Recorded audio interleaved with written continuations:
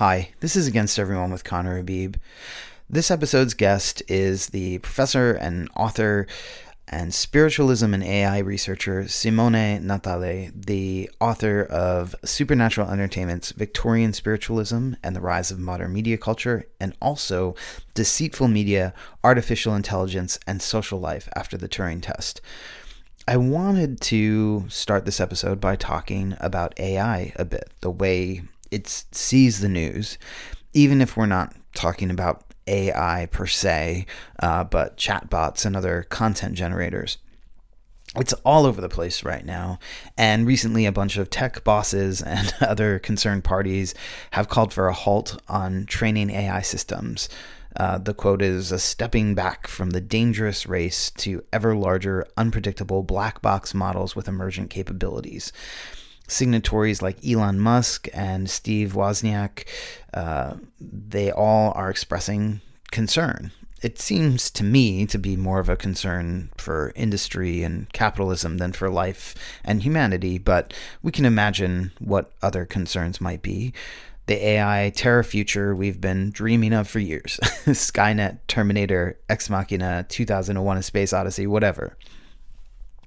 All those movies and that fear and that letter that's signed by now 5,500 people or more leads us to the question, why do people want it? I mean, who cares if we can get computers to do dumb parlor tricks like creating images of you on Mars or having a human voice speaking through a robot head or whatever, if the stakes are as high as Skynet and Terminator made out of liquid metal? Who wants it? Why? And how is that desire functioning in the first place?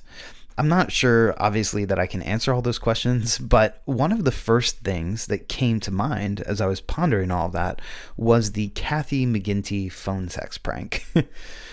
So if you're unfamiliar, in 2000, Julia Rickert and Derek Erdman posted a fake profile online of a woman called Kathy McGinty, and men called her for phone sex. But instead of getting an actual person, they got answers pre-recorded by Julia and Derek into a Yamaha recording device and sampler. When the men called to talk to Kathy, Derek and Julia also recorded these calls. The results were completely bizarre. The men called, the responses are obviously canned, they sound weird, they sound like samples, and many of the responses that Kathy gives are absolutely bizarre, but the men just kept going for it anyway. Their desire led them through. It wasn't easy finding any extended clips of those calls that I felt like I could just put at the top of the show. Aside from all the pre-recorded Kathy moaning, some of which sounds like she's like being dropped into a volcano. It's so extreme and hilarious. There's also, the men moaning for real, and there's a lot of real phone call sex interaction. Not that I shy away from any of that, but just at the top of the show, I'm just going to play a little clip, which is just also completely bonkers, so you can get the idea of what I'm talking about here and how absurd it is. What would you do to me? I want to jam my thumb in your dick hole. What would you want to do that for? Satan controls my robotic vagina. Sounds pretty crazy to me. Okay, so now I know you're gonna all go out and seek the rest of those because they're pretty great. But the point being, when we desire something, it starts to change our lens on reality. Desire is extremely important, and in fact, in a lot of ways, it's running the show. Something that I touch on all the time is a passage in a book called Enjoying What We Don't Have by Todd McGowan, who's been on the show episode 47 and 70. What Todd points out in one of his many musings and mullings over of psychoanalysis is that before Freud in Western culture, our real foundation person was Aristotle. And his conception was that we were subjects of knowledge. That is, that we learn something, and then we learn something new that overturn the old information. And that's how we progressed. But Freud looked at the world and saw something quite different. He saw that we are not subjects of knowledge, but desire. We want things, and we want other things. And even when we're repulsed by something, it's because we want something else. It's because we're fantasizing. And that's what's running the show.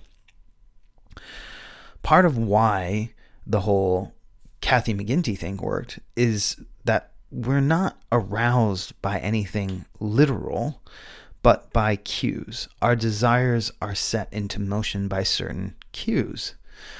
This is why people can be triggered, even if, the thing that they're hearing is not necessarily a real depiction of what they themselves went through. There might be a cue that would set off a response.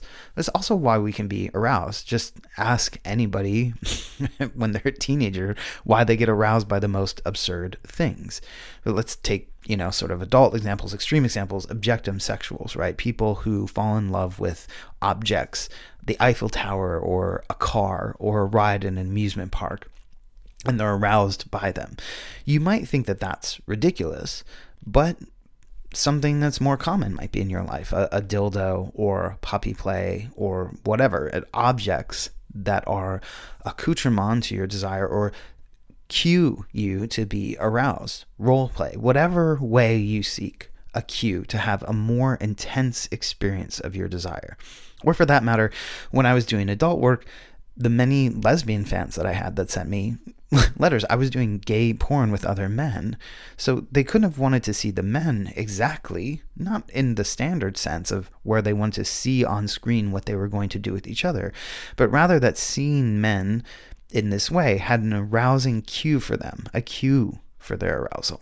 So, okay, when it comes to AI, there are certain cues that evoke something in us, that evoke our desires and our fantasies. When it comes to AI, we're deeply invested in somehow wanting this thing to achieve consciousness and maybe seeing consciousness where it's not there. Even the AI dystopian movies are fantasies after all. That is to say, things we fantasize about and with. We're mulling over these sentient robots and computers and how they're going to relate to us all the time in the artistic sphere. So what is it? What is it evoking? What is this evoking? What are the cues? A good place to start is something my guest on this episode, Simone Natale, points out, that the metric for deciding if AI is really conscious is based on whether or not it can fool us. Way back to the Turing test, the idea is if it can fool us, it is indistinguishable from consciousness, and maybe, we can just forget that it only appears to be so, and that, we can accept that it is conscious if it fools us. In other words, a sort of distance is needed for us to experience AI as alive. It must be like us, but not like us. Like a mirror, we need it looking back at us, witnessing us, communicating with us so we can feel real. Just like when you look in a mirror, you can sense your own countenance in a different way that you can just walking around when you can't see your own face. So there's a sense of distance, a deception, a deceptive element, and those are all components of this desire that we're forming and working with when it comes to AI. We need AI to look like us for any of this to work. We can see this in the fact that when people imagine AI, it's always speaking in human language, it looks like humans and more. Simone's other realm of investigation was spiritualism, and there's a lot of parallels there, and in fact we bring those together in the show. Like spiritualism, where the dead were considered to be apparitions that look human. That's the sort of robot thing. Oh, they look like people. They speak like people. In spiritualism, the apparitions looked human. They could speak like us. They could place a hand on the channeler and manifest their human faces from the darkness. Just like all of that, AI is in our image. spiritualism, as it was popularly known, at least, was a materialistic form of spirituality. The world of the dead was basically like this world, full of just stuff, and it evinced itself through its stuffness, through ectoplasm and rattling tables and faces and dark and all that. With AI, we're seeking to discover through AI, through a computer becoming conscious, that the world is made up of material causes, that we really are in a world of stuff. Because after all, if we can create consciousness, then the world must be stuff. If we can just put together some, glass, some sand and some stones and some melted down dinosaur bones, I guess that all sounds quite poetic, and throw some numbers together in there and have them interact with signals and all that kind of stuff, well then, isn't that really just showing us that materialism is correct? Isn't that validating? And why would we want to know that? Well, if that's true, we're not responsible for anything, are we? Everything's just stuff. I believe this is part of why the language of inevitability comes up with AI so much. It's going to happen. It's only a matter of time. It's accelerating. It's coming. The singularity is near, is, an AI adjacent thing. This means, if it's inevitable, if it's coming, that we can relinquish our desires and our responsibility to our desires, and also divest ourselves from the thoughts of directing how the world goes. That is really in lockstep with the idea that it's all just stuff. In some ways, this mirrors the constant hum of climate change, where each day we're told by scientists that the end is coming and there's not much we can do about it. And now we're past this point, and we're past this point, and we're past that old point, which we said was the point that, and so on and so forth. That's not a claim about climate change itself in any way or a comment on it. Just instead, that feeling of inevitability, which might in some ways be informing how we accept the kind of inevitability of AI. It might be giving a little extra energy to that feeling. Because we're so willing to do anything to not feel responsible for our desires, or to take up our responsibility and ability to direct things, so we can feel our helplessness is validated and that our hopelessness is worthwhile. We've already taken really terrible strides to buy into the deception and the distance. What I have in mind here is the way we're willing to keep funneling energy and effort into creating something that looks conscious to us, and so into that we're willing to destroy our connection to our work, to our efforts, to days that have meaning and value. Here's a clip from the episode where I talk about that a little bit. People who are programming are putting a language that they do understand on top of another language that maybe they understand, but there's so many languages communicating to each other all the way down that, and I don't really actually like the word language, but it's something else, but they're doing something that's communicating all the way down, that they actually, at some point, their understanding is removed from the process of what's being communicated. They're just kind of using a certain set of signs, signals, symbols to communicate to others. But I was thinking about that, like, is AI in that case, like, if something would come or appear to be living to us, in some ways, maybe all we would be witnessing is an extreme form of labor alienation. Like, I've done something that's so removed it from my field of understanding, connectivity, and even language and cultural connection, that it now appears to be, it's so distant from me that it appears to be alive. But in fact, all I'm experiencing is my own alienation looking back at me, AI gives us an excuse to be hopeless and an excuse to buy into materialism. In other words, to actually avoid our desires and to languish in symptoms. But all of this requires a really active belief system for it to happen. It requires us to give in to being robotic, to accept that the most algorithmic aspects of who we are really who we are what makes us human. Here's another clip from the episode to express what I'm saying here.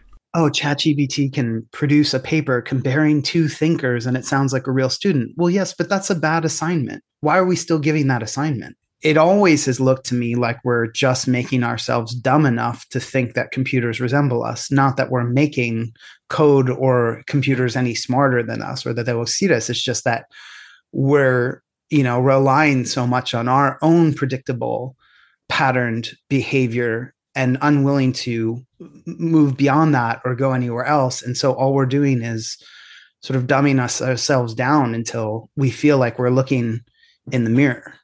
Another way of saying all of this, which I will use a clip from Simone here to express, is that ultimately we're creating a new religion, or we're working on a new religious project. And if our definitions of who we are and what we find useful, powerful, generative, nourishing are not, in good alignment, we will simply replicate with this new religious project the problems that we've had with old ones. Since the idea that non-belief, atheism through scientific understanding, has led us here, so non-belief has led us to this new religious project, we can see that we don't escape belief simply by asserting we don't believe in anything or that belief isn't good. Something else is demanded from us other than simply trying to turn off belief or magically wish it away with science. At the end of the day, it will be still a matter of belief. If someone wants to believe that Right. this is actually sentient, they can believe that. We know. So I know that you are sentient, Connor, because I just know about my own experience with myself, and I can project it onto you. Yeah. Yeah. But it's different for me to understand that a newborn baby, a one-day baby, and I have a daughter, a 1-year-old daughter. So I know I'm not talking abstractly. So what she feels, what is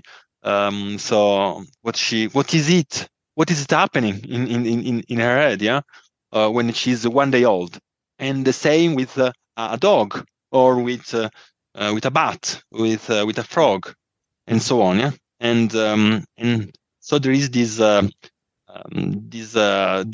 issue also with machines that we will never be in their heads, and this leaves open, personal beliefs and so on. And already people are already so believing that it has reached strong AI.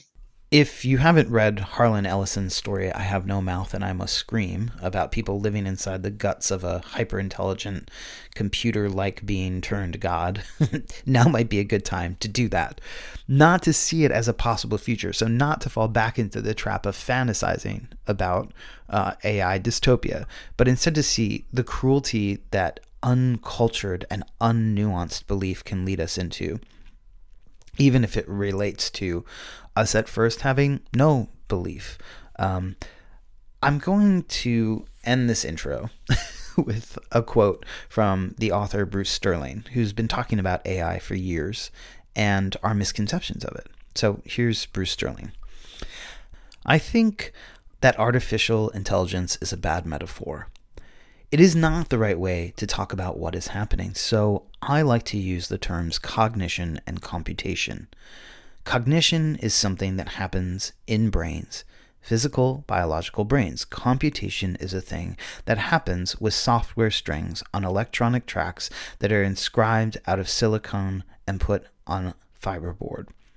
They're not the same thing, and saying that makes the same mistake as in earlier times when people said that human thought was like a steam engine. The idea comes from metaphysical problems.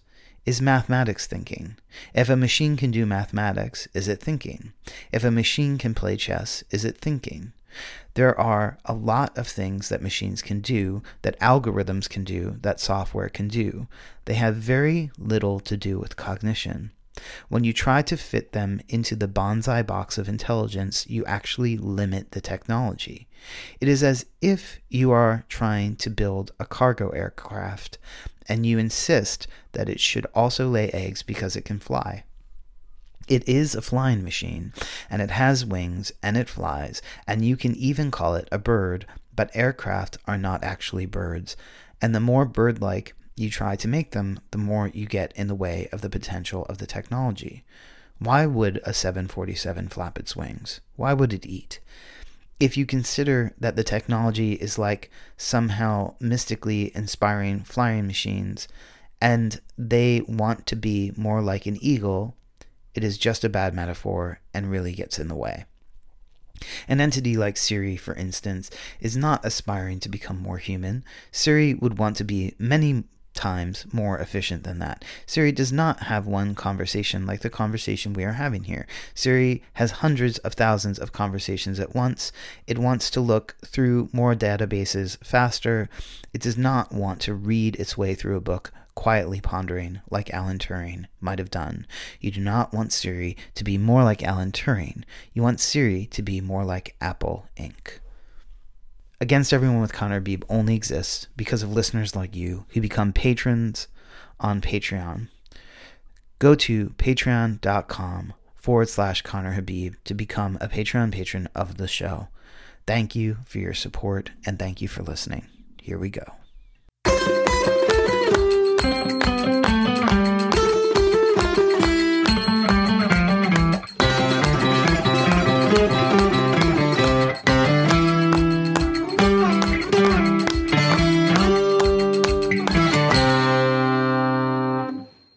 Hi, everybody. It's Against Everyone with Connor Habib. Hello, Simone Natale. Nice to be talking with you.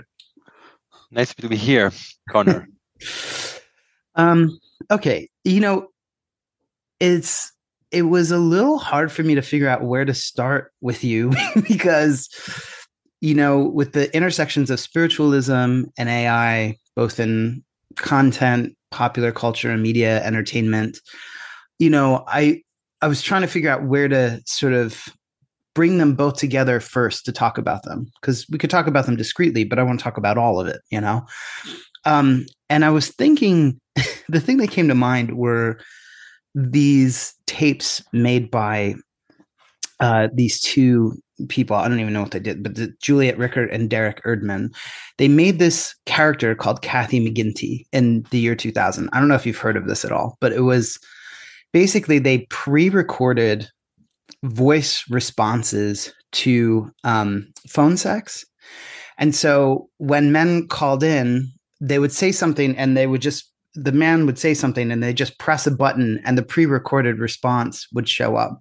Well, these pre-recorded responses some of them were absurd. Some of them, like one of them was, "You sound like a racist," in this very sexy kind of voice.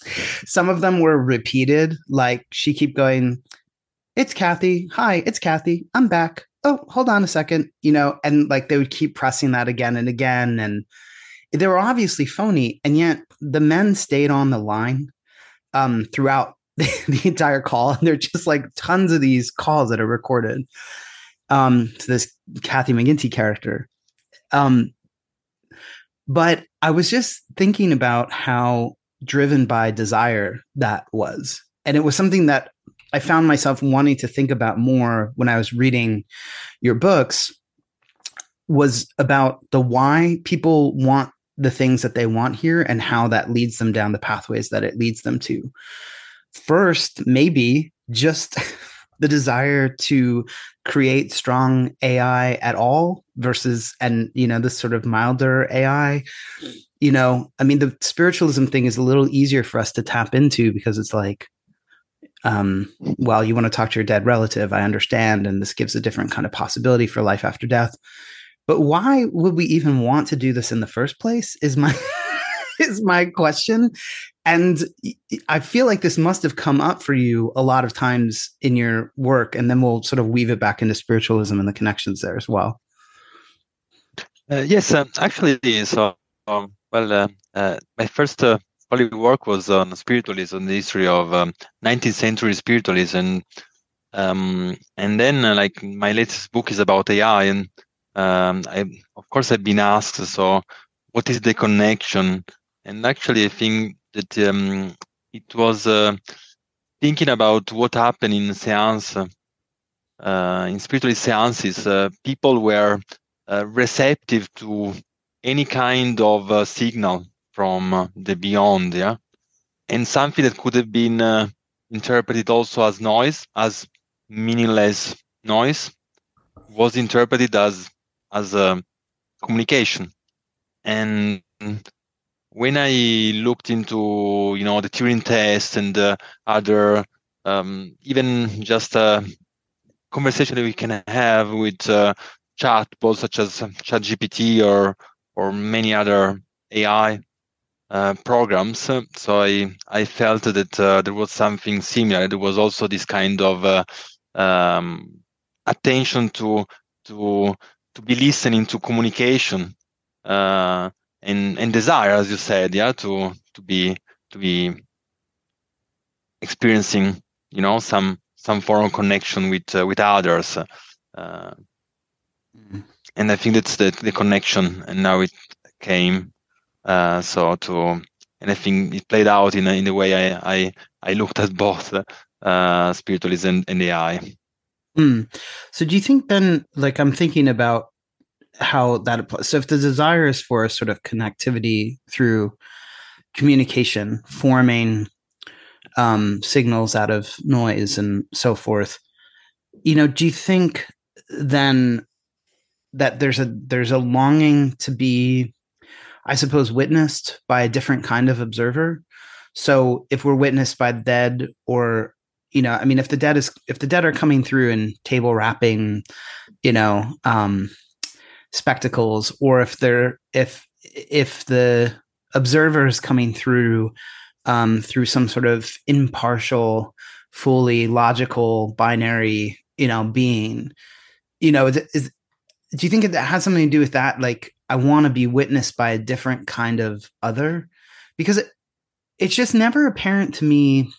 Again, with the spiritualism stuff, I kind of understand, but it's never apparent to me why people want a strong AI in the first place, beyond transhumanist, transhumanist rationalizations of wanting to live forever, or that sort of thing. Well, that's a good question. I mean, I don't know if people want a strong AI as much as they just so desire to find out. And so in the last weeks I had some of my students, for instance, make some experiences chatting with this ChatGPT, this very powerful language model that can so conduct a conversation with users. And one of the first the things that several students reported about their interaction was interaction trying to trick the chatbot into showing its failure, its limits. And this is one of the most common ways we start, yeah, when we communicate with this machine. So I think that it's and this again is something that we can find in spiritualism. So many people who sat at spiritualist seances or who sit at spiritualist seances do not believe in spirits, but they're interested, moved to find out and to experience, and so I think so. It's hard to say, but probably at the core of this, it's some deep interest to find communication, and communication is what shapes our social interactions, our relationships, our everyday life, and the possibility to have something of this communication also in contexts where we might have before so thought that there wasn't any possibility of communication, like about communicating with the dead or communicating with machines, is probably just at the core part of this so deep desire, I guess. Mm-hmm. Yeah, or communicating with it communicating with the dead, particularly in that specific way where the dead were showing themselves through, material, because people, I'm sure, had thought that they were connecting with and talking with the dead, plenty of times, but it was maybe the desire and the impression of, I'm going to remove this unknowingness by having something proven to me by a material manifestation, whether it's a knock or music or something that kind of bursts through into the material plane where I live. Because otherwise, I'll always be asking myself, if it's my thoughts, which I find, like the communication with the dead, is that just me thinking? Is that just me feeling or wishing for it? Or is that real? Whereas the material phenomena, which we privilege as having more weight as, in reality, then becomes to us the proof. But that's interesting to me then, because there's some sort of, right, there's like different foregone conclusions in both of those. With the dead, it's that the dead are present and can reach out to us if only they have the right means. And with AI, it's that one day the AI being will be born through our actions. So it's not pre-existing in the same way that the dead are. It's that one day it will come to life. It will spring out of, I don't know, gestation into birth and then come talking to us, That's interesting. I guess, I mean, if we push this comparison, one thing about communicating with the dead is that at the end of the day, you might be approach a spiritualist seance with open mind, so you don't know what is happening and so on. But at the end of the day, you will either establish or decide, that it's really communicating with the dead, or that it's just a trick, or it's just a suggestion or anything, yeah.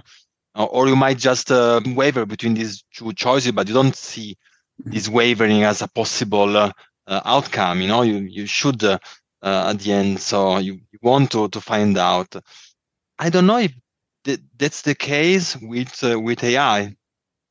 Not always, I think, because so of course, there might be the idea that in the future you could really communicate with machines that are sentient, have a conscience, have feelings like us, and this is something that one idea that one may entertain, similar to what you were saying. But there are a lot of people who also communicate with AIs, even if they know that it is just software, it is not sentient, it has no conscience, it doesn't feel empathy or love. Mm-hmm. And this doesn't mean that they cannot also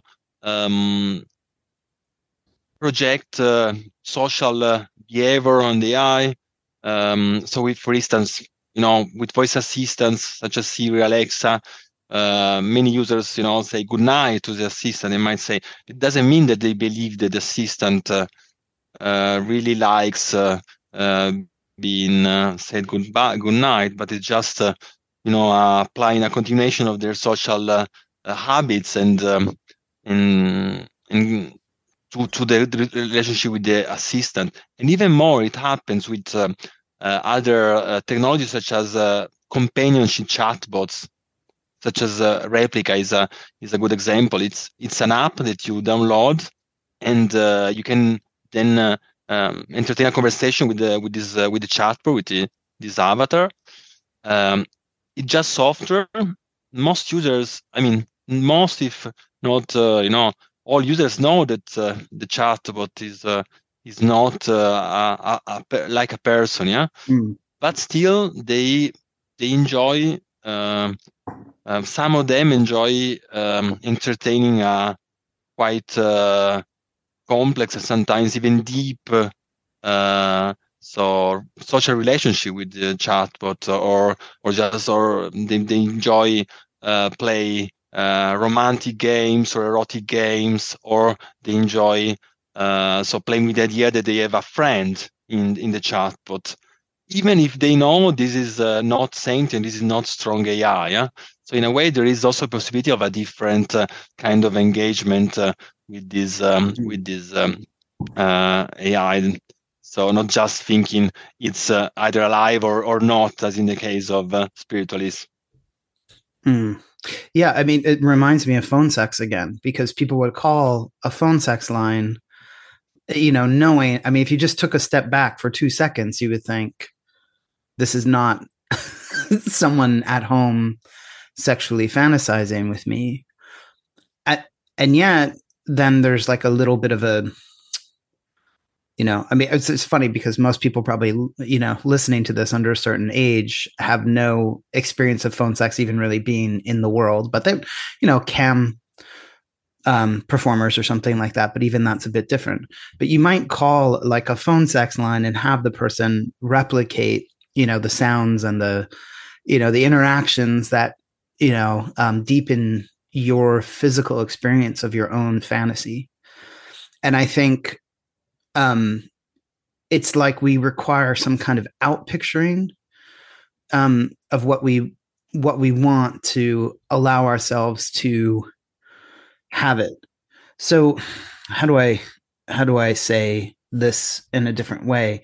It's like when you were just talking about AI there and people interacting with these kinds of companion bots or whatever, it almost has it's almost like a placebo for friendship. Like if I can evoke the feeling, then it will cure, if I can use this cue to evoke something in me, it will have a healing or palliative effect for whatever it is I'm longing for. Like in some ways it becomes a question of wanting to, evoke or conjure something from the AI as well. So that's reminding me also of this spiritual thing. But it was another concept I was thinking of a lot when reading your work, is the placebo effect and how that works. But also, interestingly, the placebo effect really works, right? Like people then do heal themselves by taking pills that they know are not the right pills. You don't even have to be fooled by the placebo. You just have to, sometimes you just have to take it, or sham surgeries, or these other things that have been investigated by, peer-reviewed medical journals. No, that's a good point. I mean, we like to think that there is a clear distinction between fiction and reality in our lives, but actually, so there are so many degrees between them, and the distinction is rarely so rigid and so clear, I think.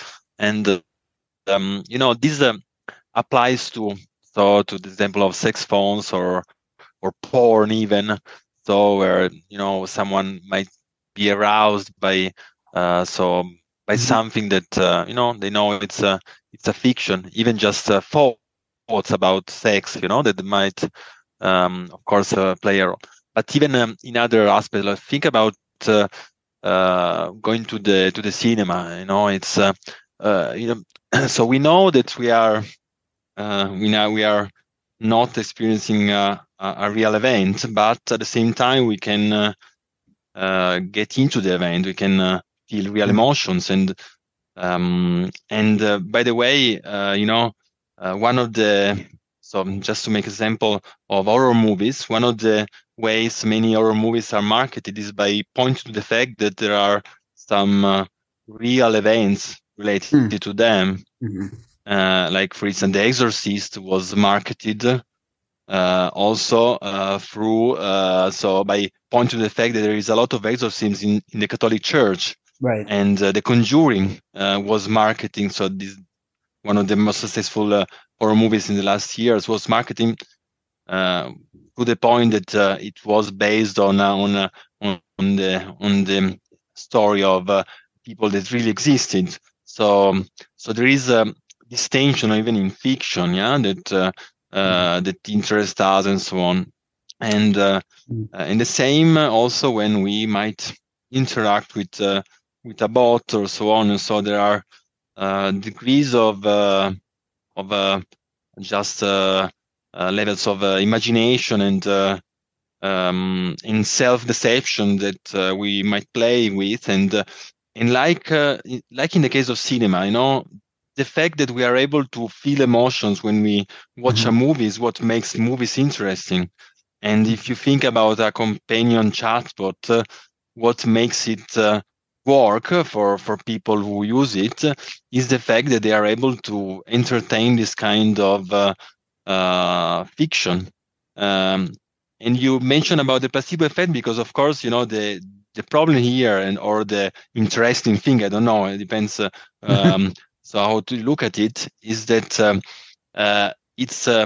it's unclear to what degree you are in control of this fiction, and there might be one point where you fail to be able to remember or to clearly distinguish the boundaries between something that has empathy, has life, and so on, and something that doesn't have these things, yeah. And so the question, I think, in the next years will be also to see how these boundaries can be held when we have technology that more and more exhibit a degree of likeliness, seeming really as a real conversation partner, real relationship partner, and so on, even if they are far to be people like me and you, or Concept, or strong AIs. Mm-hmm. Yeah. Well, okay. So obviously there's a lot there to talk about. I mean, first I'm thinking of how these, the things we're talking about, spiritualism and death, pornography and sex, AI and creation. I mean, these are all like, I think Michel Serres calls them like hotspots. These places where like things can really erupt that actually change the real, because they're so always agitated. They're so always like they're so always intense. But I'm thinking, but I don't want to. I think I want to move past that actually and talk about the horror movie thing, because it's something that I was going to do a PhD on it, and then I quit my PhD because I hated it. But when I was doing a PhD, it's actually how I came across your work was, supernatural entertainments was related to what I was writing about, which was why horror movies are so popular, and what you see in them is so popular to us, the supernatural encounter, the encounter that shatters the everyday. But if you have an experience like that and you report it, you're stigmatized. And so it was interesting that Irving Goffman came up in your work as well, because you used the framing analysis and I was using the stigma book that he was working on. But the idea that like what we see in there, it has such a real and potent effect on us in a sort of popular way. But then if it happens in our lives, if something in a horror movie, a supernatural encounter or whatever happens in our lives, it can actually shatter our concept of the real. So in some ways, the entertainment aspect is used to contain the fact that it might completely disrupt our sense of lawfulness and stability, that it wraps itself around and allows it to be held in a way that makes things okay for us.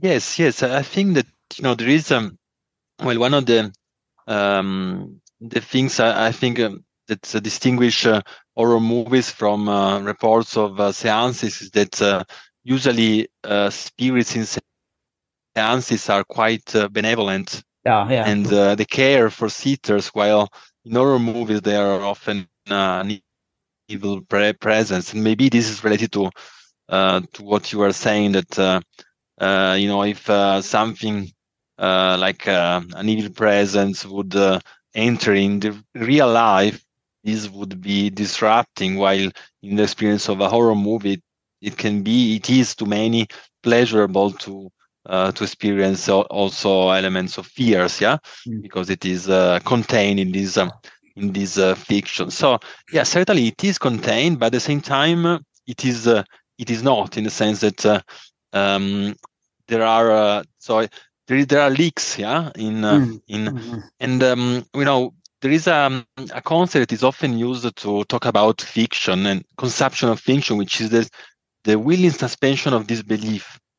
And it is it was used first in literature, and then it's been used a lot for film, and it refers to the fact that when we consume a product of fiction, like a novel or a film, we suspend momentarily our disbelief so that we can participate emotionally in what we are seeing or reading, even if we know it's not real. And it is certainly an interesting concept, and it speaks a bit to what you were saying. But I think that the problem here is thinking about this suspension of disbelief as something that is momentarily, so something that just works in the 2 hours, Right. And I think this doesn't work so well, because first, like, people believe a lot of things in their everyday life. I mean, a lot of polls show that people. So there are many people believing in things such as ghosts, the supernatural, spirits, and so on, UFOs. So there is a continuity robots will take over the world. Yeah, exactly. Right. Also, yeah, and so there is a continuity, there between what we believe and what we, and this is one reason. And the other reason is that so we might also for instance, we might also enjoy a spiritual seance. A spiritual seance doesn't have to be an experience that disrupts the real. A lot of people, so for instance, in my study, I saw that a lot of reports of spiritual seances were pointing to the fact that it was entertaining, that it was pleasurable, and it was something where people could just go and decide on their own if how to interpret what was happening and so on. Yeah. So even in such a situation, you still have a lot of flexibility in your interpretation, and that's maybe what Goffman would say about frames. Yeah, I was thinking when you were saying that about the one book by Georgina, I forget her name, but what was it? Evening at Home and Spiritual Seance, like that.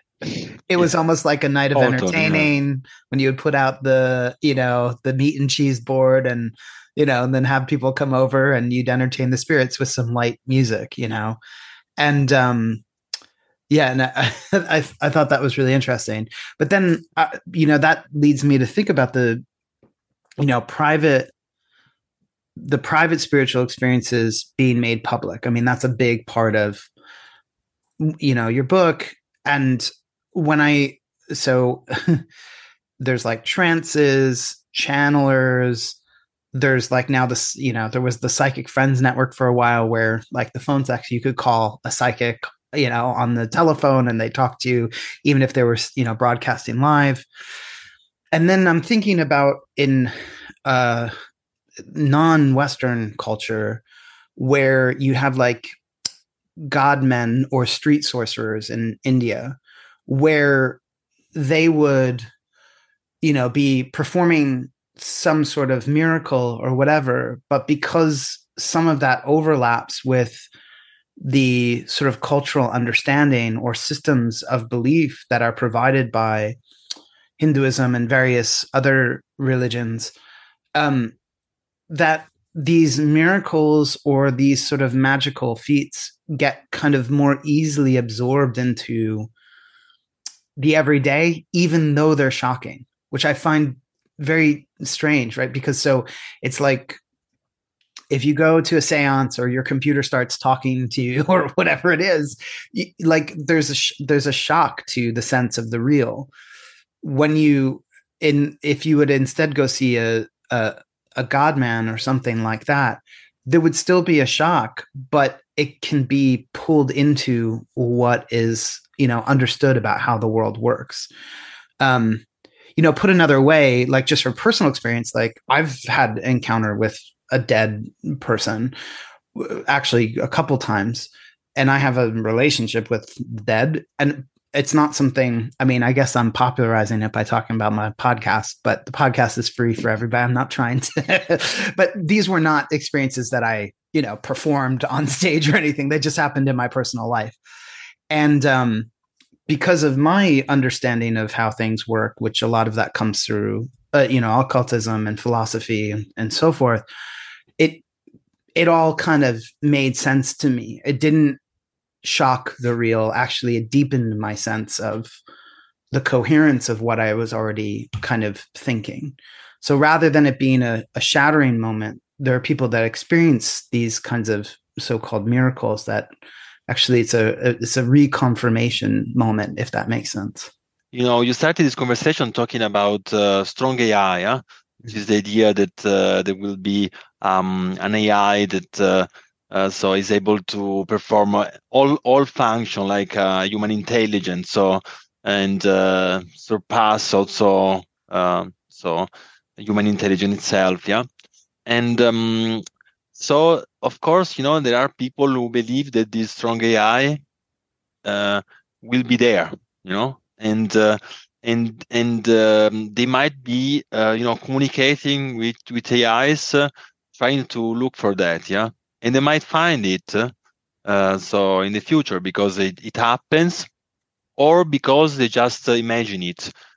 One interesting thing is that even if strong AI will happen, it will be hard to recognize that it has happened, yeah, because if we don't if we're not in the head of someone, it's really hard to understand if this people is conscient, is this people, what this people is, what this person is, or this being is experiencing, yeah. So we might not even be able to recognize when there is strong AI. So there is this dimension, and this is, I think it's important. It talks to us about the issue of belief and of experiences that might be striking and might change our sense of the real and our assumption and so on. Yeah, but there is also another potential engagement, which may be certainly today is the experience that most people might have when they interact with these technologies, and this experience is just being just open about interacting with a chat or with an AI, and seeing what's going on there, and maybe just using the chatbot as a tool. But this tool, maybe it's it's about having a kind of friend or so. Or maybe just starting to think that something more is happening, yeah. And so there are a lot of degrees of potential involvements and ideas that we can have so when we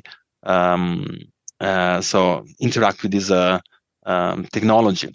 And in this sense, I think that one of the things that I think we really need now in our debates about AI is that very often the debates are around this issue of strong AI, if there will be strong AI in the future. But even technology that just resemble humans, that can convince people that they're able empathy, feeling, and so on, can be extremely disruptive, because they can lead people to develop relationships, interaction that are meaningful to them, and so on. So the problem might not be reaching or strong AI or not, but just in thinking about what happens when these technologies are able to deceive people into believing. So they are like people. Yeah. Yeah. Well, I mean, first of all, like the idea that they'll be like people at all is like its own problem. In the same way that viewing ghosts as just, when you see the spectral photography stuff and you see like a person putting their hand on the shoulder, like as if that is necessarily what someone arriving from the kingdom of the dead just looks like their old form. Where with AI we're like, well, yes, it'll be like a human, it can communicate with us, it could whatever. I found it much more alluring when I had James Lovelock on the show, and in his book Novacine, he has this concept which people think is wild, and I did too until I really talked to him about it, and I found it much more interesting that like actually AI will start to self-replicate and it will solve the climate crisis because its existence will continue to depend on a certain homeoretic climate stabilization that is favorable to humans, because they'll arise from the same conditions that humans exist in. And I thought that was really interesting, but not necessarily that concept, although I like that there was a hopeful version of AI sort of taking over. But it gave me an image more of what if AI was not like a person at all, and it actually, when we had strong AI, but that it was something more like lichens covering a surface that was replicating itself, but didn't have the kinds of communicative abilities that we're constantly, ascribing to AI.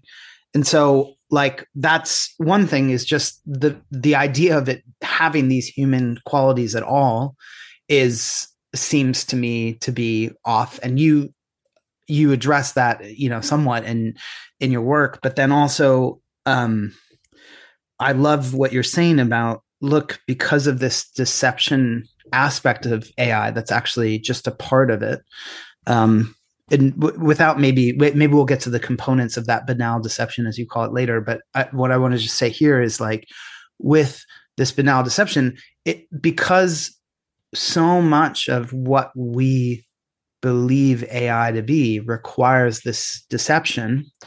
Even the Turing test and everything is, about fooling, replicating, and all that. If strong AI came about, it actually makes it much harder for us to recognize because we're so used to looking for the flaw.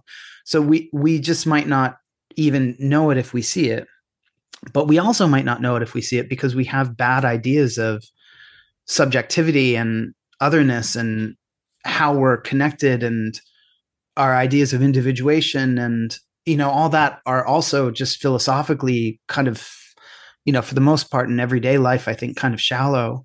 So it's all kind of coagulating together into a bit of a mess. And I view what you're doing as trying to sort of pull apart elements that we don't think of enough, just to keep them on our awareness enough to be able to contend with some of the challenges. Well, first, like this idea of intelligence, yeah. And so when we talk about intelligence, you're quite right. I mean, as it to be human intelligence, well, in the natural world, we know that there are different kinds of intelligence, and we also know that that machines can perform things that we would call intelligence if performed by humans in ways that are very different to how humans perform them. Yeah. So, for instance, if we lose a chess game, against a machine, a software, as it will certainly happen if we use the best software for chess.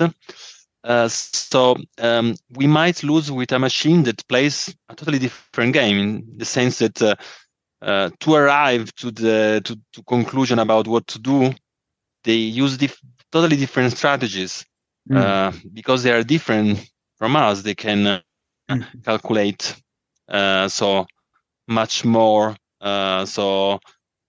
much farther ahead in a game, and they use so if this software we are playing with is based on deep learning, as so the most recent software are based.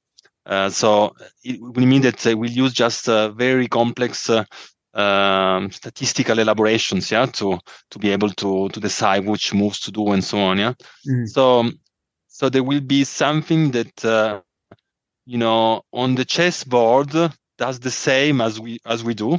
So in this level playing field, which is the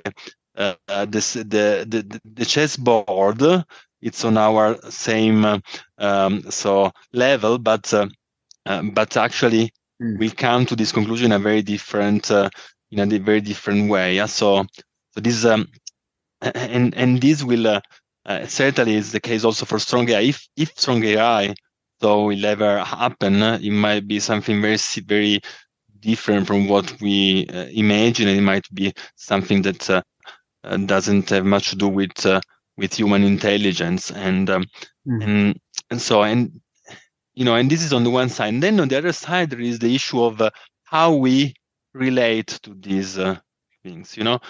When we play chess with a software, we know how, so what the software is doing, so how the game is going, but we don't know how the software came to these these moves. Yeah. Right. So we cannot know that. So I mean, unless we are able to analyze the software, which is very complex and usually is not something that common users can do. So we might really just jump on conclusion about what is happening in the computer, and this, of course, even more when this computer, this software, is able to communicate with us in natural language, with a voice that sounds similar to the voice we encounter in our everyday life, that seems to have a gender, seems to have a Oxford accent or an Italian accent, and so on, and this forcefully will stimulate user to make assumption about the machine, and this is where the play of imagination starts, and where all the so the different interpretation or appropriation of what is a machine can develop. So we know that it starts there. It starts really at any point, any communication with the machine, there is a level of imagination, of representation of what is there, what is the machine. We don't know where it ends. We don't know if so maybe in the future, there won't be strong AI, but we will be decide that we can so have a lot of partners who are machines and so on. Yeah, I mean, it's something I always wondered about, why people would always think that the code was what was producing the intelligence. I mean, first of all, if you have any sort of, I mean, you could have a spiritual worldview, say if you were, Shinto, or you had some indigenous beliefs or something, where you would say, actually, the materials are sacred sites where consciousness already inheres. So not the code.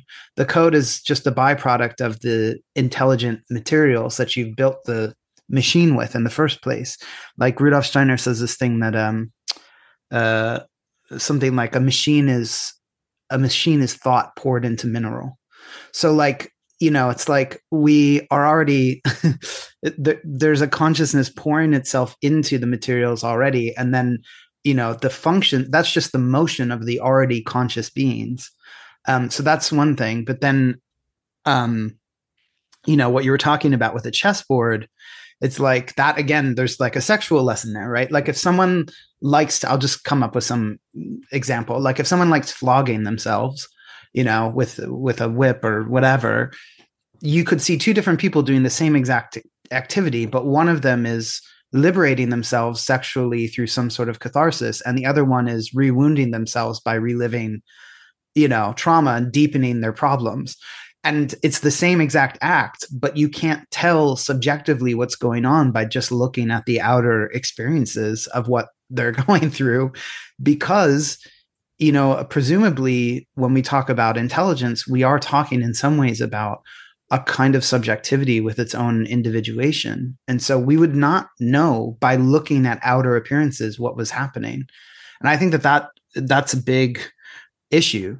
But I want to take it to labor a bit, because, I read your anthology that you co-edited with Diana Walsh-Passolko, who's been on the show, Believing in Bits. It's great. And there's a part in there about the language of coding, where the coding is so complicated now, maybe overly complicated, I don't know, but where people who are programming are putting a language that they do understand on top of another language that maybe they understand, but there's so many languages communicating to each other all the way down that, and I don't really actually like the word language, but it's something else, but they're doing something that's communicating all the way down, that they actually, at some point, their understanding is removed from the process of what's being communicated. They're just kind of using a certain set of signs, signals, symbols to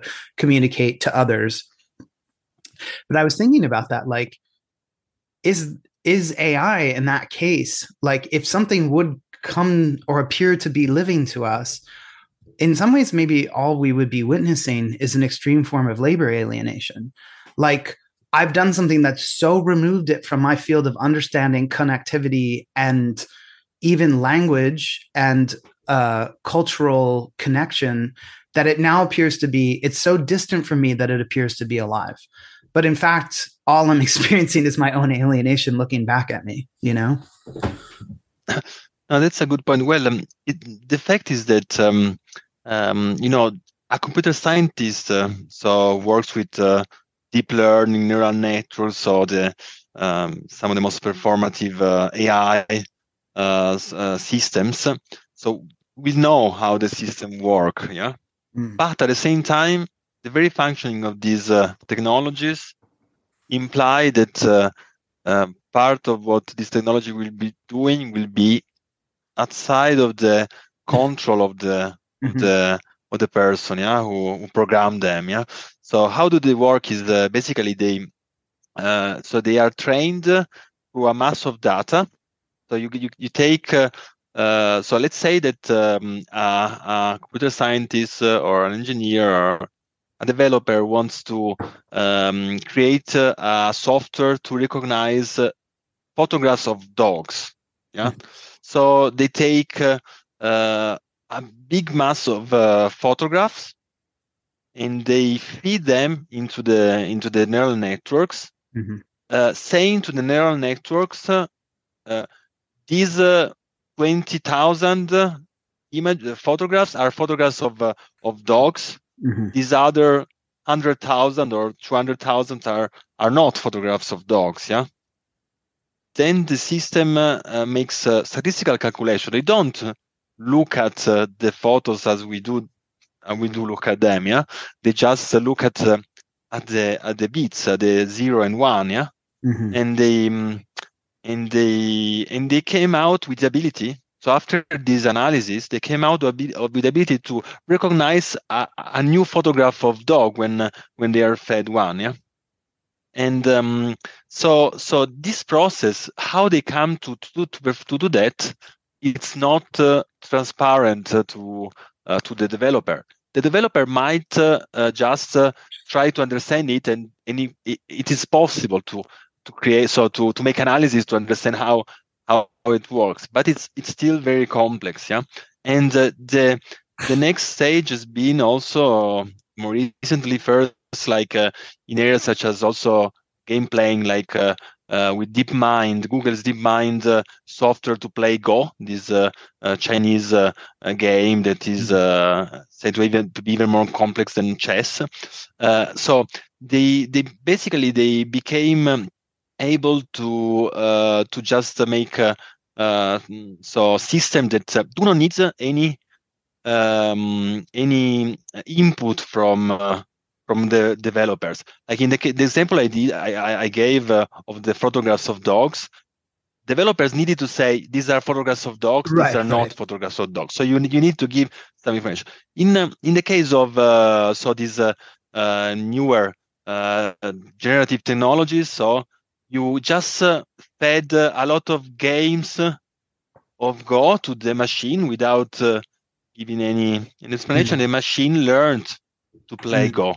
And that's also similar to what happens with ChatGPT. ChatGPT is this great language model. It is extremely performative. They trained it just by giving it access to huge masses of textual information, and the machine developed its way through that. Yeah, and so there are ways to find out, to analyze, and so on, but it does escape a bit, and this is where what you are saying come in. That even so, I mean, there is clarity in now in computer science that the present technology are not strong AIs, but because still these technologies are opaque, and because also our own brain is opaque, at the end of the day, it will be still a matter of belief. If someone wants to believe that this is actually sentient, they can believe that. We know. So I know that you are sentient, Connor. Because I just know about my own experience with myself, and I can project it onto you. Yeah. But it's different for me to understand that a newborn baby, a one-day baby, and I have a daughter, a 1-year-old daughter. So I know I'm not talking abstractly. So what she feels, what is it? What is happening in her head, when she's 1 day old? And the same with a dog, or with a bat, with a frog, and so on, yeah. And so there is this issue also with machines, that we will never be in their heads, and this leaves open, personal beliefs and so on. And already people are already so believing that it has reached strong AI.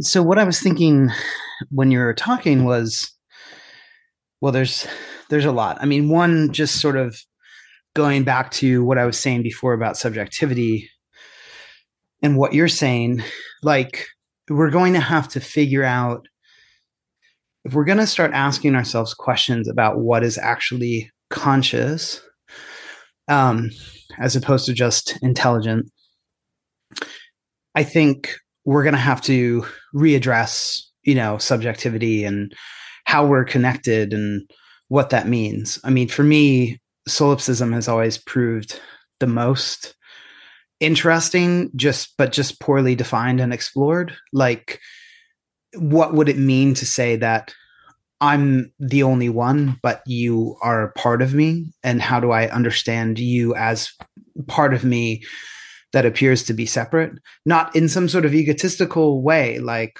I am the one, I'm the most important or whatever, but actually the world is contained within me. Now, how do I understand that? And that the external world is just the part of my inner world that appears to be outside of me. If we start asking questions like that, we could understand the difference between how talking with something that is its communicative abilities and aptitude are produced through code resonate differently within, as you were saying, than speaking with someone, another human being. Just like you were saying, yes, I know that you're real because I'm feeling this realness to it. I'm not a deep fake, if I were, I would have made myself look a little skinnier. But I mean, I think like if so there's that.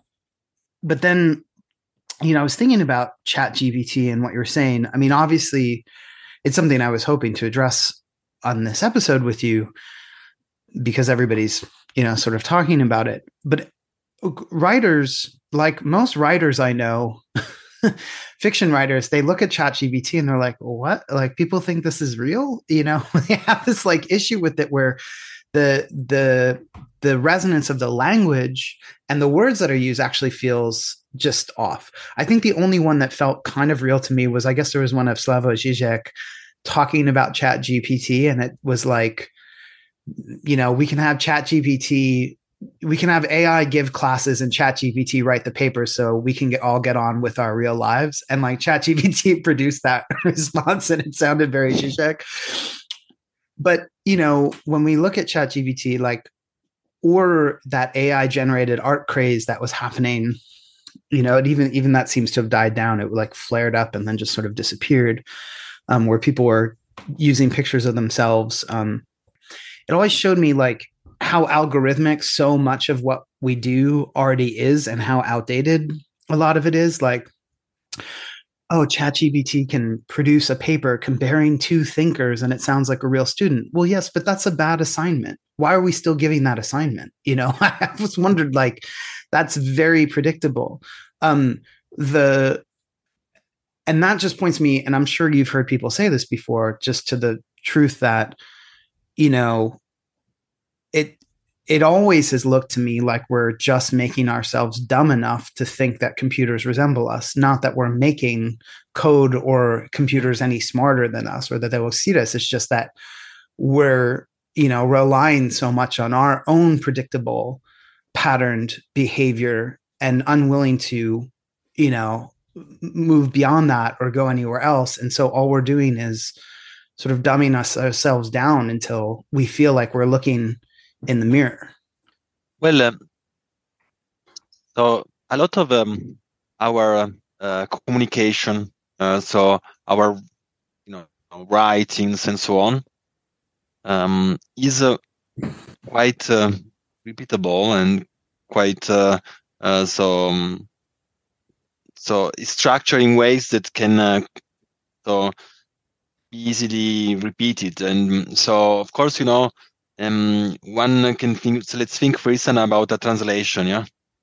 So a software translating so poems by Baudelaire will do not a good job. Mm-hmm.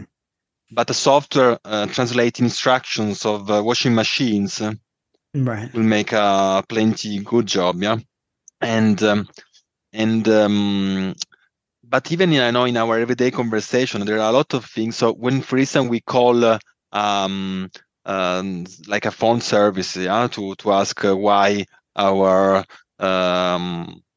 so our phone is not working anymore and so on, or to ask for a first subscription. So our conversation will likely be quite formulaic, and that's why it can be very easily also repeated by technologies that do this kind of service for us. And so in a way we have to acknowledge that a lot of our expressions and conversations so on are like that, and that's why sometimes people say to someone that he or she talks like a robot. Mm-hmm. And it's a way we talk about so people so being predictable or very rigid in their so expressions and so on, vocal expression and so on. And so there is this. So at the end of the day, these technologies, I think, can make a good service to artists, but even to anyone who just reflects on themselves, on what they produce and so on, by pushing us to think Right. about what is unique of what we do and what we can express to people, because there are a lot of other kinds of everyday communication that are not so formulaic, and there are a lot of artistic expression that are not so formulaic. So I think that's there may be a positive thing that that can happen to the art world and to culture more generally, is that we can better recognize what is distinctively human, what is distinctively creative, and so on. Yeah, I love that you said that, because that's kind of how I've thought about things. It's like, okay, I mean, this can just sort of force us to up our game, to be, to really explore and understand ourselves a bit more.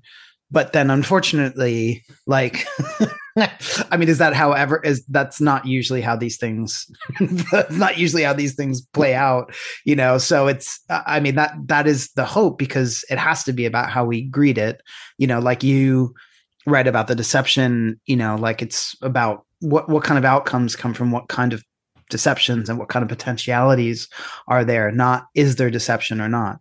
I mean, I think maybe I would like to get to the point where it's actually no longer deceptive, where it's sort of laid bare what we're doing all the time when we use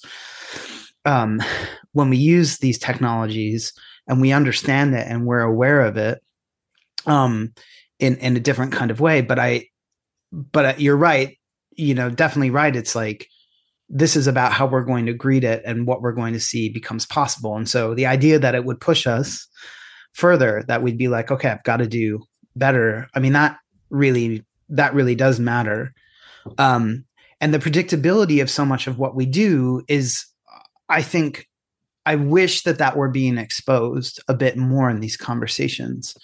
Like a lot of art criticism in the past, 10 years has been very similar. For instance, like it's got this kind of, I'm not saying I don't like any of this, but it often will have a specific kind of political angle that's really repeating a kind of political talking point, rather than exploring the art, in its own terms.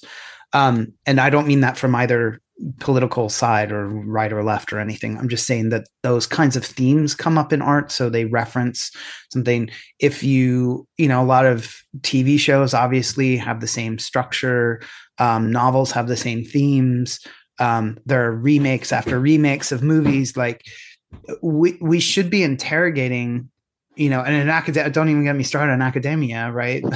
Like we should be interrogating these dangerously repetitive, unthinking behaviors, which then we get offended when the machine can reproduce it, or we get scared, or best case scenario, you're dazzled by it when you're 15 and you get one to write your paper for you and turn it into your teacher. We should be offended by our own behavior, not the behavior of the thing that's replicating us. And so if we're going to be offended or afraid or whatever, and then sort of move beyond it, I think maybe that is a big difference in this spiritualist. The social movements around each of these things are completely different, it seems.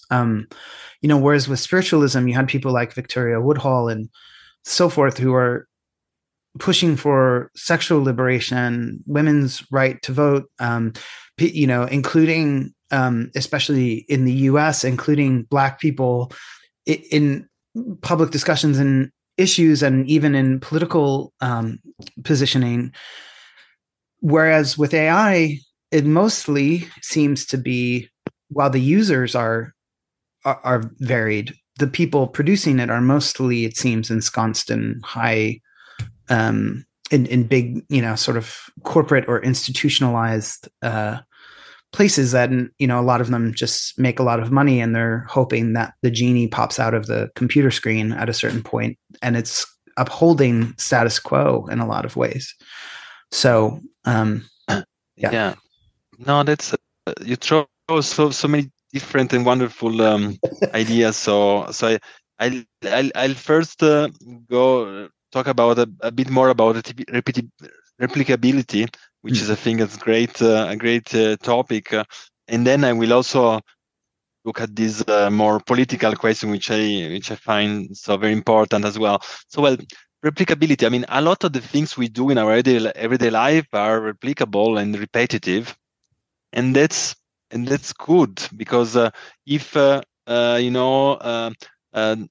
we reach, so we have to pay at the supermarket, which we would every Right. day be surprised by different interaction. Yeah. So we would be lost. We wouldn't be able to navigate the world effectively. So, so I think the issue is how to use this to navigate the world effectively, but at the same time also to be able to develop spaces for originality, change, and so on. Yeah, and and this goes from the very banal and ordinary to the artistic expression. So, for instance, I like when I go to a place, I like to take different path, because I get bored if every day I use the same path, to go there. And so there is a tension in our lives between replicability, which is necessary and comfortable, but also change and so on, innovation. And this tension is also present in art. And so you mentioned remakes and superhero movies, and one can say that they all look the same. It's been they do look the same, but at the same time they are different. So there is always a tension between repetition and innovation. In the worst scenarios, or in the less significant, artistic expressions or films and so on, such as films, the replicability, so the repetition is much much more than the elements of innovation. Right.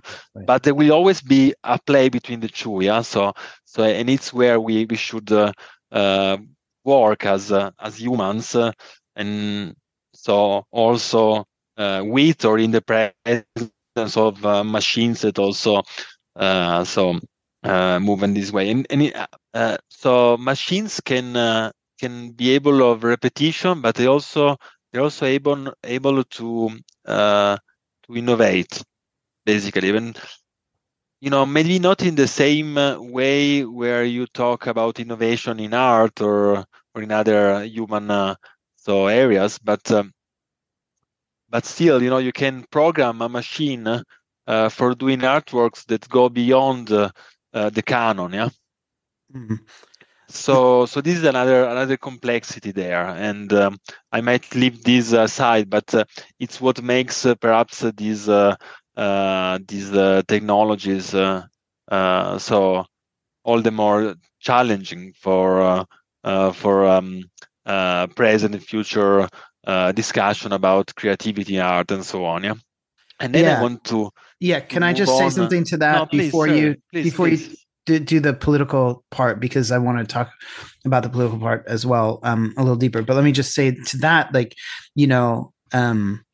so like you were saying before with these kind of like robot companions, or program companions or whatever, like the sense of warmth that is generated from them is very, if it at all, is based on a certain kind of series of cues that is not the same kind of warmth that's generated when people interact with each other. It's different, in the same ways that, I would say masturbation is, a type of sex, but it's not the same as sex. Seeing a Tyrannosaurus, skeleton in a museum is not the same as seeing a photo of it, and so on and so forth. I'm not saying that there's no overlap there, but obviously there's a distinction in how we experience it. And they're pretty bad at warmth, I would say, a sense of that sense of emotive connectivity that feels like connecting with another person. And so when we're talking about repeatability and innovation, in occultism, we'd say, there are different bodies, that there are different, that we have different bodies. The etheric body is the body that does the sort of repeating thing. It's our heartbeats, the blood going through our veins, sort of growth and assemblage processes. And the astral body is the emotive body. And then there's the ego and the mineral body and so forth. But like, you have to have these repetitions, like you were saying, to be able to build on this etheric property. Is essential to life, and it's important to strengthen it. But it's so, in a lot of ways, a lot of other kind of soul activity, mind activity can take place. So I think that, when we're talking about innovation, it's like the kind of innovation that comes out isn't connected to that astral emotive body. Usually that's a lot of times where it falls short. But also I do, want to acknowledge what you're saying, that the repeatability in our lives, it is very important. It's an essential aspect of our own being.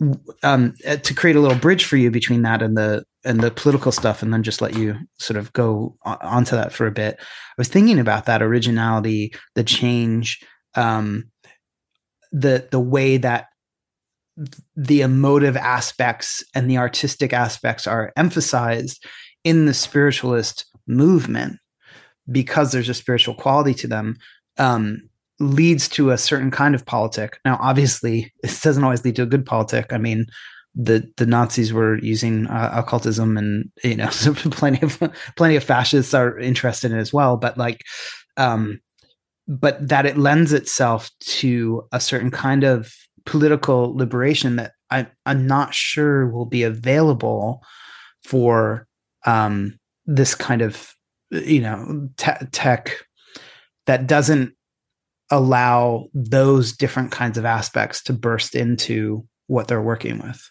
Okay, sorry, that was a lot of talking, but I'll let you just go off for a while if you want. No, thank you for the. I mean, I think the political question and thoughts you're giving are very are very important. And we have to remember that a lot of these technologies originated in specific cultural and economic and political environment, because everything is political, such as, for instance, companies that are from the US and maybe from a specific part of the US, such as the Silicon Valley, and they originated in the context of an idea of an ideology also that is libertarian, but at the same time extremely focused on individualism.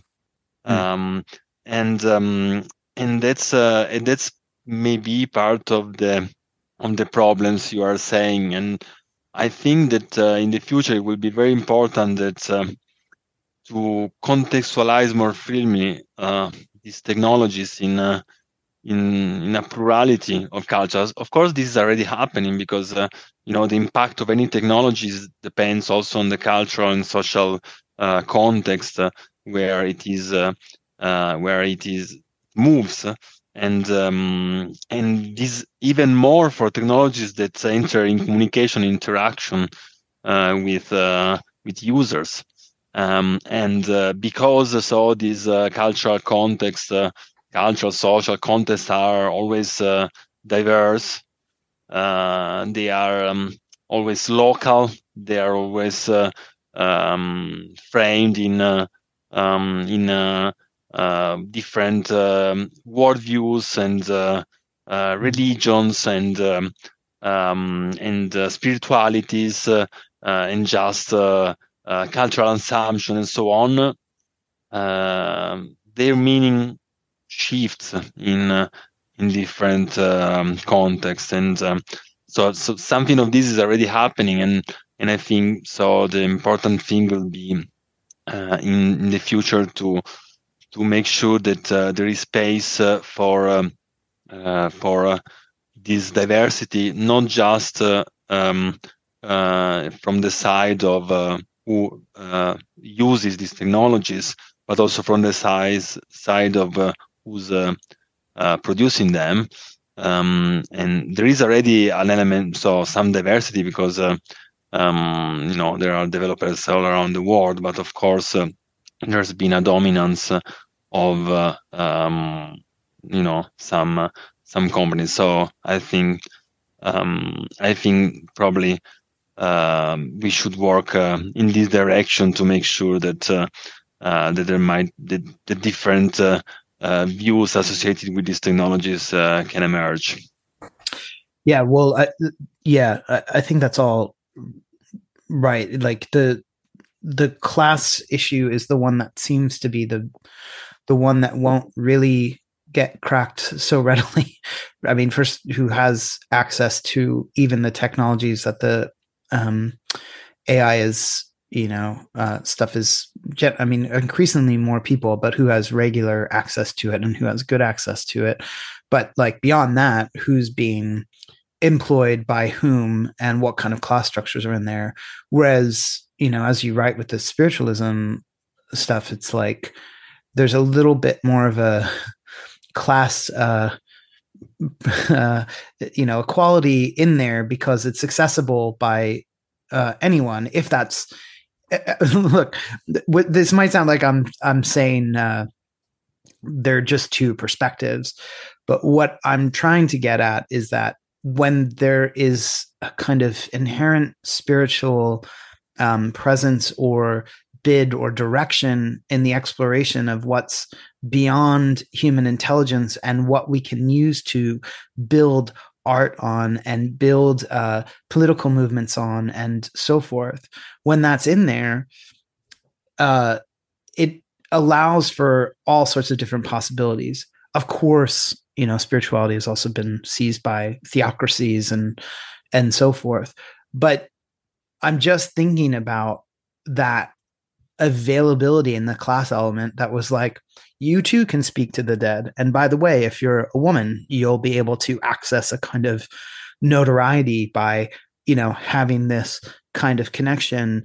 And by the way, we'll be able to meet and talk about sex. We'll be able to meet and talk about women's issues. We'll be able to meet and see people of, as you said, a man, a woman, a man, a woman, a man, a woman in the audience, to generate a certain kind of almost kinetic sexual tension, and then perform in that sort of warm, agitated atmosphere.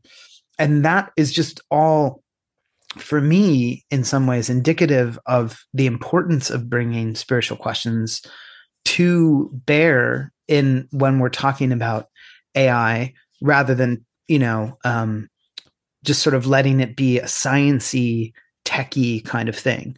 And I think that you do a great job with that. I mean, there aren't enough people doing that, I don't think. And so when I mean, maybe the last thing I'll touch on here then is just to ask you if you think that there are modern day confluences or convergences of AI and spiritualism, not necessarily how these two movements might intersect either as analogies or metaphorically, but how people are actually using the technology now in spiritual ways. Yeah, absolutely. Because in my book, in Deceitful Media, I make the point that developers can always try to anticipate how users will react, and therefore they can opt for specific design choices that they think will invite specific reactions or perception. For instance, they might decide that a voice assistant should have a voice that mimics a female gender because they feel that this will create some outcomes in the conversation. Yeah. However, not everything can be anticipated. We are always able to challenge this how the machine was designed and how it was thought that we would react or receive or participate, share, comment, like, and so on.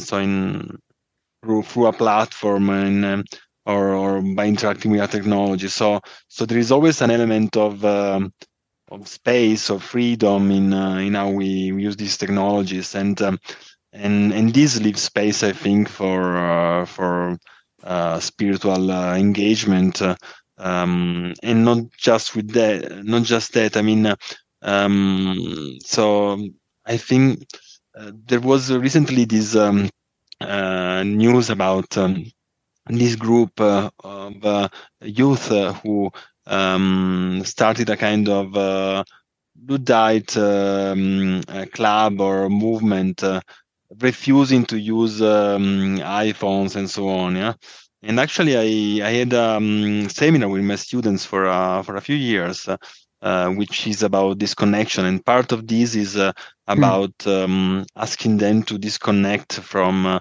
mobile phones for a week and use this experience as a way to reflect on their use of technology, on their relationship with technology. So, and I think what is interesting there is not just the idea to get rid of technology, to not use technology, to disconnect, but the idea of thinking about, reflecting about our use, our relations with technology itself, and so these groups of people would decide to give up phones. They are doing so because they are taking this relationship for seriously, and they are thinking that this doesn't work in this way for them, and they need to react and so on. Yeah, we might react in very different ways, but the important thing is that we are able to ask questions, to be ourselves, and to be deep, to be thoughtful, to be aware and attentive when we use the technology. And if we do so, so we will be able to to navigate in a better way, probably, so our life, and it might lead to very different directions, a spiritual direction, and also just so practical direction, but it will be it will be Asia, let's say so. Yeah, I love that. I mean, I think, my friend Mark O'Connell, who's been on the show a few times, his first book is called To Be a Machine, and it's about transhumanists, and his second book is called Notes on the Apocalypse, which is about doomsday preppers. And a lot of the people who are Silicon Valley tech people are also doomsday preppers. And one of the things that illustrates to me, and there was even something about, recently about the guy who, I don't know if it was the guy who developed ChatGPT. I should really know this if I'm going to make this statement, but one of these main developers also had like a stockpile of guns and so forth. And he had like 80 guns or something like that, and like a bomb shelter and so forth. And the way that people talked about that revelation was, so he must believe that the AI is going to take over, and he's suspicious of it, and we should all be worried about that. And I thought, why are you not focused on the fact that this guy has 80 guns and like it's like separatist prepper shelters? The story is AI is going to take over. I thought that was so ridiculous, because our imagining of what will happen with these technologies, people are so carried away with it, and they're being carried away with it leads to a kind of inevitability of what will happen with it. it's a self-fulfilling prophecy in a way. I actually don't maybe like that. I just would say that the forward motion of this kind of fear, rather than a clearer idea of the possibility and potential if it's met right, but that requires a lot of self and cultural and social development. And I mean, hopefully, my hope is that we'll achieve that. But the point being, I think your work really helps us see a lot of this more clearly, and I'm really appreciative of it. So thank you so much, Simone Natale, for coming on the show. Thank you, Connor, and it was really a pleasure to talk to you, and thank you for the many insights and ideas you put into this conversation. And so it wouldn't have been the same if I would have talked with a bot in the last couple of hours. Great compliment. Thank you. And thanks everybody for listening. Bye now.